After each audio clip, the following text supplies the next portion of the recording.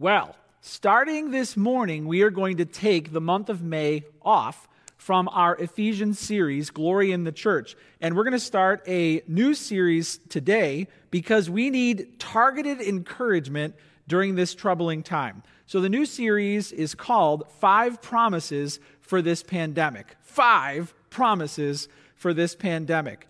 We need encouragement directly tied to our challenges. We feel anxious. We feel alone. We feel agitated, angry, bored.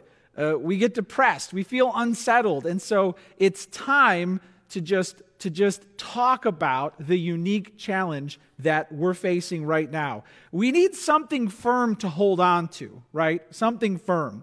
So our middle child, Cassie, has her driver's permit. And Lauren and I are both taking turns teaching her how to drive. She's like 50 hours or something of practice driving before she can get her license. And she's doing well overall for a beginner. So we're very proud of her. Fantastic job. But early on, she would do something while she was driving that would just be different or unexpected and maybe unsafe. And at that moment, I would always do the same thing. I would grab onto something, right? Then I would provide targeted instruction and then encouragement after that. But man, when something happened that I was not expecting, I would reach for something to hold on to. And you know, when we go out, it just seems like something always happens to just trip her up a little bit. We just went out driving yesterday, and during that same drive, as she began to merge to get off on a street, a semi came up and she had to figure out how to merge next to a semi. That was a little scary. And then it was nighttime and she was about to go into a turn lane and there was a pedestrian standing at night in the turn lane wearing all dark clothes. That was a curveball. Thankfully, nobody got hurt. Then there was a huge pothole and then while she was almost home, somebody just swerved into her lane and she's like, what is that? And whenever stuff like that happens, we want something to hold on to, right?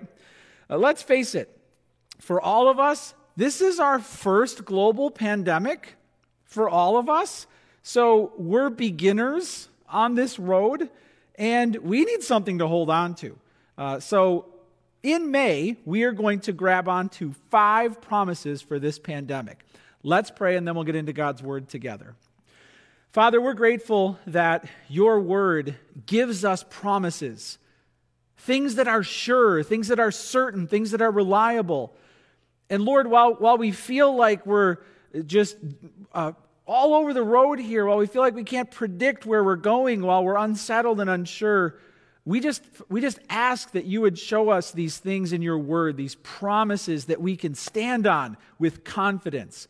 Bring us the encouragement we need today. And we pray this in Jesus' name. Amen. Amen.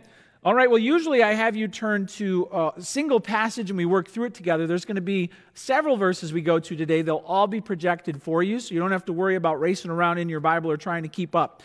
Week 1, the first promise is this: God will bring good from this painful season. Listen, God will bring good from this painful season. And the first thing you can write down is this: rest in and rely on God's goodness. Because God will bring good, we have to rest in and rely on his goodness. We can rest on it, meaning it's a comforting truth. And we can rely on it, meaning it's a reliable truth that we can apply and that we can follow through on. Rest in and rely on God's goodness. In Psalm 34:8, it says this: "Oh, taste and see that the Lord is good. Blessed is the man who takes refuge in him." We're given 2 images here. The first one is of food. Taste and see. Taste and see. Have you ever had somebody try and convince you to try something? Have you ever tried to convince someone to try food? They're looking at it and they're not quite sure that they want to. Try it. No. Just give it a try. No. Just one bite. I don't want to. And this idea here implies that we don't necessarily want to rest in the goodness of God. We don't believe that it's reliable, right? And so it's like someone's trying to get us to try it. Hey, just taste it and see that the Lord is good. And that image is great. It's like you're not so sure about the food someone's trying to talk you into, but then after you try it, you see that it's your favorite. The other image in this verse is one of refuge. It says, taste and see that the Lord is good. Blessed is the man who takes refuge in him. Now, this idea of a refuge is someone you run when you're in danger, or somewhere that you run when you're in danger. You take refuge in like a storm shelter. It's where you go when you feel unsafe, and God's presence is described as the place we should run when we need refuge. It's the place that we go to. Hey, listen, without God, you're in a blanket fort. You've got no protection. But when you run into God's presence, you are in a fortress, and God will protect you.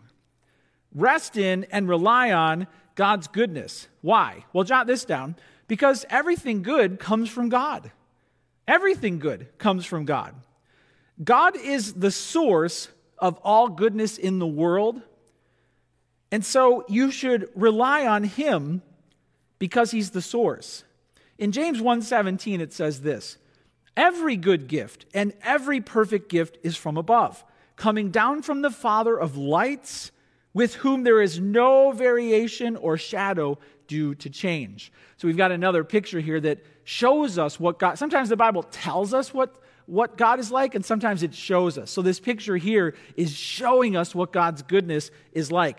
And it says it's like a light up in the sky, and there's no variation or shadow. There's no change. There's nothing. And so just as the sun is an endless source of light streaming down from heaven on a cloudless day, so God's goodness floods all the earth with unfading light. Hey, we love the beach, am I right? And is there anything better than a sunny day at the beach, a clear day at the beach? Here's a picture of the beach on a clear day. This is where I want to be. I mean, this is where I could sit and swim all day. Here's another picture. It's just clear. As far as the eye can see. Wow. I want to go there. I want to stay there. Now grab that image and apply it to God. When it comes to God's goodness, it's like that sun shining down with nothing fading it at all. There's nothing. It just keeps shining and shining and shining and bringing delightful things to the world. That's God's goodness. That is God's goodness. So that testifies that God is the source of all good. It all comes from Him. Just like the sun is the source of all the light, right? The endless source. But it also shows that God isn't just the endless source of all light. He's the only source of goodness. He is the only place it comes from. In Luke 18:19, somebody walked up to Jesus and said, "Good teacher," and Jesus was like, "Stop right there. Only one is good. Why do you call me good?" Jesus said to him, "Why do you call me good? No one is good except God alone." Now, what did he mean by that? What he meant is that only God is inherently good. No one else, no other living being is inherently, eternally good but God. God has all the goodness that can be had. He's the source of all goodness that can be discovered and experienced. And listen, this is a truth that we all must discover at some point in our lives. When it comes to good, we're not it. We've got to get this idea of goodness, of righteousness from somewhere else. And guess where it comes from? Only from God. Only from God. So we have to discover that goodness emanates from God's nature. Hey, listen, God didn't master the art of being nice. He is the wellspring of all goodness. So we have to rest in and rely on God's goodness. Why? Because everything good comes from God. Write this down. Because nothing good comes without God. Everything good comes from Him. Nothing good comes without Him. Apart from God, we're nothing. Jesus said, apart from me, you can do nothing. We are incapable of knowing good or being good without God. In Psalm 14:3, it says this, "They have all turned aside. Together they have become corrupt. There is none who does good, not even one." So there was a point when all the angels did a count. They counted all humans through all time. Go count them up and tell me how many good people you find. How many good people do you find? And the answer, according to the Bible, is none. None. Hey, aside from Jesus Christ, no one in the Bible is inherently good. Aside from God, no one is inherently good. And that includes you, and that includes me. We're not it. That's why we have to rest in and rely on God's goodness, because nothing good comes from without God. But the good news is God invites us into his family through faith in Jesus Christ. It says in Matthew 5:45, so that you may be sons of your Father who is in heaven. For he makes his sun rise on the evil and on the good, and sends rain on the just and on the unjust. Hey, this is our God. Even though we've been bad to him, even though we've been not good, he makes the sun to shine on us. He sends the rain on us. He provides for us. And he does all of that to testify that he wants us to become sons and daughters of God. What a good, amazing God we have. So, number one, rest in and rely on God's goodness. Hey, God will bring good from this painful season. We have to rest in it. We have to rely on it. Number two, write this down. Trust that God's good plans will prevail. Trust that God's good plans will prevail. Now, I had plans for 2020. You probably had plans for 2020. I had to go back through my calendar, delete. There were travel plans, delete. There were meetings, delete. There were all sorts of things planned. And our schedules have been thrown into a blender, right? Our plans, we didn't know what was going to come this year. But God's not caught off guard. It says in Jeremiah 29:11, for I know the plans I have for you, declares the Lord, plans for welfare and not for evil, to give you a future and a hope. Hey, when life drastically changes, like it has this year, I don't know about you, but I don't want to learn a whole bunch of new things about God. I want to know that everything I've been told about God is true. Isn't that what you want? Don't you want to know that all the things that you've been told about God is true still? And Jeremiah 29:11 is still true. I know the plans I have for you, declares the Lord, plans for welfare and not for evil. Hey, trust that God wants to give you a future. Trust that God wants to give you a hope. He's more than capable of carrying out his plans even during this time. We can trust those promises. Well, why should we trust them? Well, write this down. Because he's weaving everything together. He's weaving everything together. He's bringing every part together for good. This idea of weaving or of bringing parts together is probably best captured by people who would weave these rugs or these blankets, right? You take all these individual threads, and somehow after you bring them all together, it makes something that has a pattern or it's artistic, right? So there's this one woman, and she put a picture up of a rug. She took one of her favorite movie characters and she sewed this, she made this rug with one of her favorite movie characters. But one of the pictures she posted was the backside, and it was so messed up on the backside, you couldn't quite figure out who it was. So I'm going to throw this up on full screen, and I'm going to give you a chance to look at it and see if you can figure out what movie character this is. You just see all of these different strings, these threads, this yarn that's going every which way, and you're like, who? What? How do all of these threads come together to make anything that makes sense? And once she flipped it over, you could see, so here's the picture of it flipped over, and one of her favorite movie characters is Ron Weasley from Harry Potter. And now you can see it. Now you can see how it all comes together in a way that makes sense and creates a clear picture. Now listen, God's got all the threads of all of human history, and when you look at one side, our side, it doesn't look like it makes sense. I don't know how 2020 factors into the grand plan, but look, God sees the whole picture, and we will one day see the whole picture. But we have to trust that he is weaving everything together in a way that lines up with his promises. That includes your life, that includes my life. In Romans 8:28, it says this, and we know that for those who love God, all things work together for good, for those who are called according to his purpose. That's a huge promise. Hey, listen, I don't know what's already happened in your 2020. I don't know what's happening in your 2020. I don't know what's about to happen.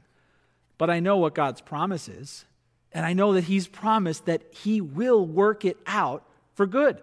He'll grab that thread no matter how ugly the color is, no matter how much it doesn't match, and he knows right where to put it. He knows just how it fits in, right? This is not going to be an oops. He's going to make it work according to his promises.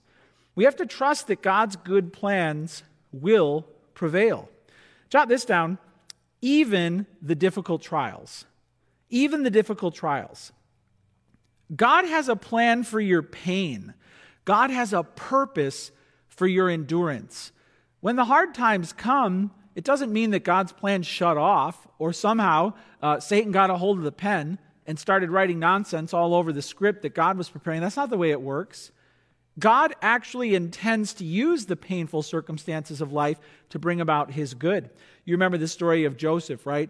Joseph was sold by his brothers into slavery in Egypt. What a terrible life. He was a prisoner, rotting in a foreign land. And what makes it worse is God had made it clear to him through a dream that Joseph was going to become a ruler, a great leader. And now here he was in jail in the darkness, and he was falsely accused. Everything had gone wrong. And then out of nowhere, overnight, God rose Joseph up and made him the prince of Egypt. And then his brothers finally came and bowed down before him, and Joseph, he could have killed them all, right?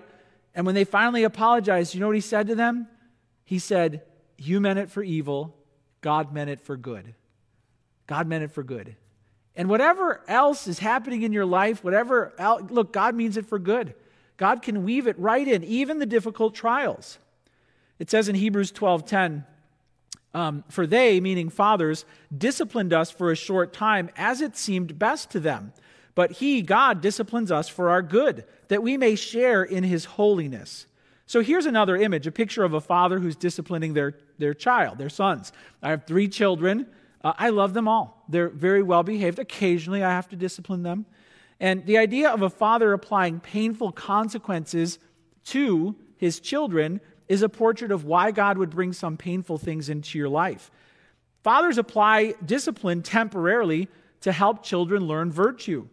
And good dads know that if we don't guide our children, if we don't shape them, then much more pain is coming in life than losing video games for a day, right? There's big pain coming if we can't use these teachable moments to help our children to be raised up in the training and instruction of the Lord.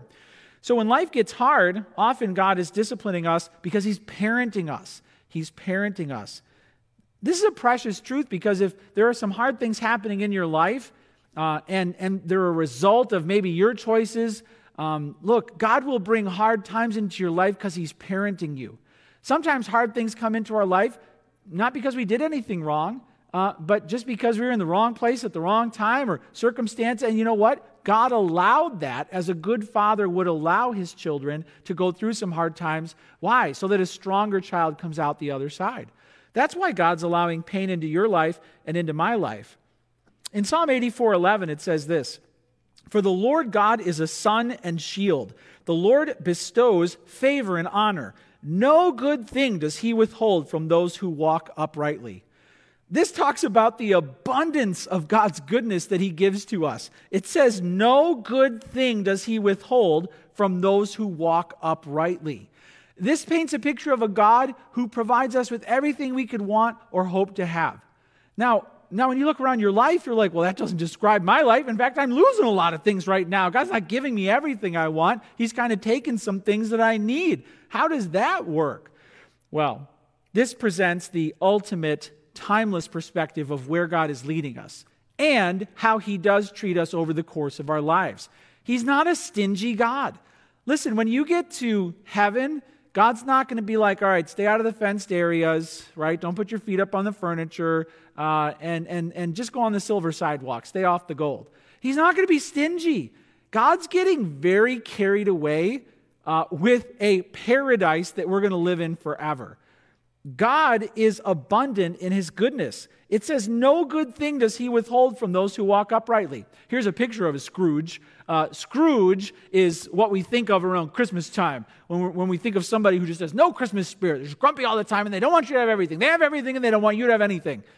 And a lot of people live their whole lives thinking God is just a that.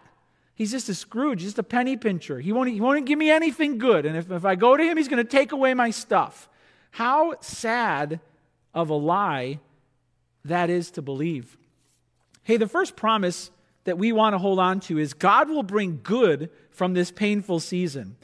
The first point was rest in and rely on God's goodness, because everything good comes from God. Nothing good comes without God. The second point is trust that God's good plans will prevail, because he's weaving everything together, even the difficult trials. Number 3, you can write this down. Believe his goodness will last forever. Believe his goodness will last forever. So we talked about the abundance of his love, some pictures of what his goodness is like, and now we're going to talk about how it's never going to end. When it comes to these truths and these verses, I see the verses that we're going through today and in the weeks ahead as like some of the greatest hits in the Bible, right? Some of the greatest, and I want these to be on loop. I want them to be the ones that you keep pressing play on throughout the week so that we keep hearing these truths, right? This is our playlist for 2020. And Psalm 105 is a great one to repeat. Here's what it says. For the Lord is good. His steadfast love endures forever. His faithfulness to all generations. That's a promise that will never end. Hey, listen, that's a promise that will still be true 10,000 years from now. Do you see how we can hold on to these assurances of God's goodness when we get afraid, when we get anxious, when we get depressed, when we're worried about, early May 2020, how's God going to make this work? Hey, listen, we just heard a promise that is never going to end. The Lord is good. His steadfast love endures forever. His faithfulness to all generations. It says in Psalm 23:6, David wrote this, surely goodness and mercy shall follow me all the days of my life, and I shall dwell in the house of the Lord forever. This is an amazing realization that David had. David was a shepherd, of course. He knew sheep, and David knew what it meant to lead a flock of sheep, and they don't lie down if they're restless. They don't lie down if they're agitated. In this psalm, the shepherd, and David's the sheep in the psalm, and the shepherd keeps taking the sheep places. They start in this, the green, beside still waters and the green pastures, and then they get up and go through the valley of the shadow of death, right? Then they end up around some enemies that are kind of scary. How does this story end? Where is this shepherd taking us? What a wonderful truth. Goodness and mercy shall follow me all the days of my life, and I shall dwell in the house of the Lord forever. It's like goodness and mercy keep catching up to us. Now you might say to yourself, well, I haven't had goodness knock on my door lately, right? You might say to yourself, this sounds too good to be true, too idealistic. Hey, listen, David was a man who knew struggles. He knew what it meant to be anointed king when there was another king on the throne who hurled spears at him. He knew what it meant to be on the run, living in a cave. He had to leave his country, right? He had to get his family out of the country to survive. He knew hardship. He knew sin. He knew what it meant to murder. He knew what it meant to take another man's wife. He knew what it meant to be a dead man in the eyes of God. And guess what? Time and time and time again, God's goodness showed up. God's goodness showed up. So that God finally made a promise and told David, one of your descendants is going to be on the throne forever. The goodness of God kept catching up to him. And look, you might not see it yet, but the goodness of God is on your heels again. All through this life and all through eternity, it's going to be the goodness of God that continues to catch up to you. We have to believe that his goodness is going to last forever and forever and forever. One of the most interesting and impactful videos I discovered this week was about Pixar movies, all right? And the video was about how Pixar makes us cry in their movies using music. So a little honesty here. Raise your hand if a Pixar movie has made you cry. Even one tear. All right? Raise your hand. My hand is up. My hand is up. And the movie Up, speaking of Up, is the worst one. Here's a picture of Up. Adorable couple, right? You've got Ellie and Carl. They're such an adorable couple and could not be more opposite. And they're supposed to go on all these adventures, and then they don't. And here's what this video said. This video said, you would think when it comes to Pixar making us cry, that the formula would be sad scene, sad song equals emotional moment. But that's actually not the case. This 10-minute video that I got drawn into talked about how the most emotional moments came when the music and the scene were sending opposite messages. It was the contrast between what people were seeing and what they were hearing that was generating the most powerful responses. That's not just true with the tears, that's true with the laughter as well. Here's a picture of the alpha dog from the movie Up, right? And what do you see here? You see a big scary dog, high squeaky voice. So it's the seeing one thing, hearing another that creates the laughter, that amplifies the laughter. And so this whole video was talking about how the most powerful scenes that Pixar can generate happen when you are seeing something sad but hearing something hopeful. That's what equals the most powerful scene. And of course, in the movie Up, within the first 5 minutes, they've got you crying. Why? Because there's a funeral scene, right, where poor Ellie passes away and sad little Carl's sitting there at a funeral with a balloon. But if you pay attention to what's happening in this scene, you don't hear sad music. You hear hopeful music, because it's implying that he's about to go somewhere based on what he's experiencing. Sad scene, hopeful music, powerful moment. Who could forget Nemo, right? Nemo, that's another one where they use opposites. Here's a picture of Marlin, right? Marlin is a serious clownfish. Do you see the mismatch there? You're seeing one thing, you're hearing another. And that creates this, this separation there. But within the first few minutes of that movie, what happens? Poor Marlin's whole family gets wiped out by a barracuda, right? And all the sad music starts. But that's not the power yet. The power is when he finds that one of his little ones has actually made it. And if you pay close attention, here's what happens. The music changes. It changes from sad to hopeful. Sad scene, hopeful music, powerful moment, movie begins. And here's a picture all through the movie. He's trying to protect his little one, right? And the most powerful moment in that intro is when Marlin looks at his little son Egg, right? And he says, "I promise I will never let anything happen to you." Hey, listen, Pixar figured out something that flows from the heart of God. Christians, we are seeing the same thing that the world is seeing. But we are hearing very different music behind what we're seeing. There's sad things, but there's hopeful promises. This is what creates the powerful moments in our relationship with God. We're hearing a totally different soundtrack when God's Word is the hopeful music. And listen, God's Word is powerful enough to make even the saddest sights redemptive. We have to let God's Word be the soundtrack of this year. No matter what we see, we have to keep listening to God's promises. And what a powerful moment, an unprecedented moment, God is directing for us right now.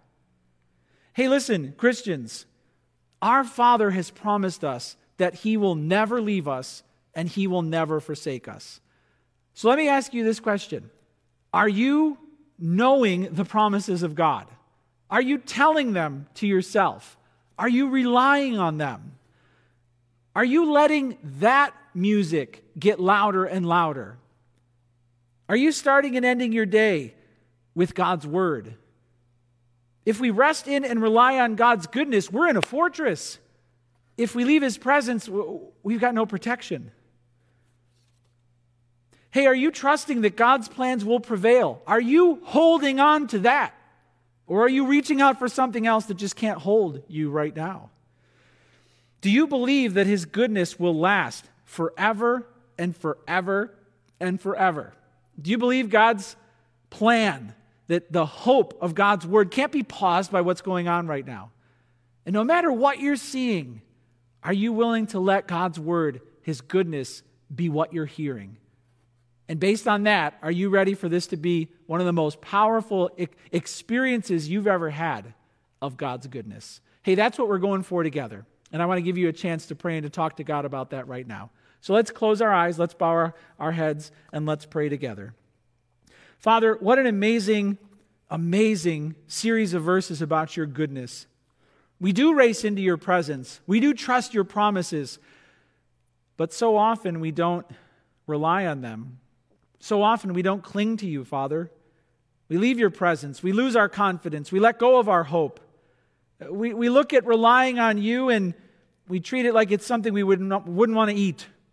We need to be talked into it again. Father, I pray that you would remind us that you are the only source of good, the fullest source of it. You're the only place where goodness comes from, and that the promised goodness you have for us will last forever and forever and forever.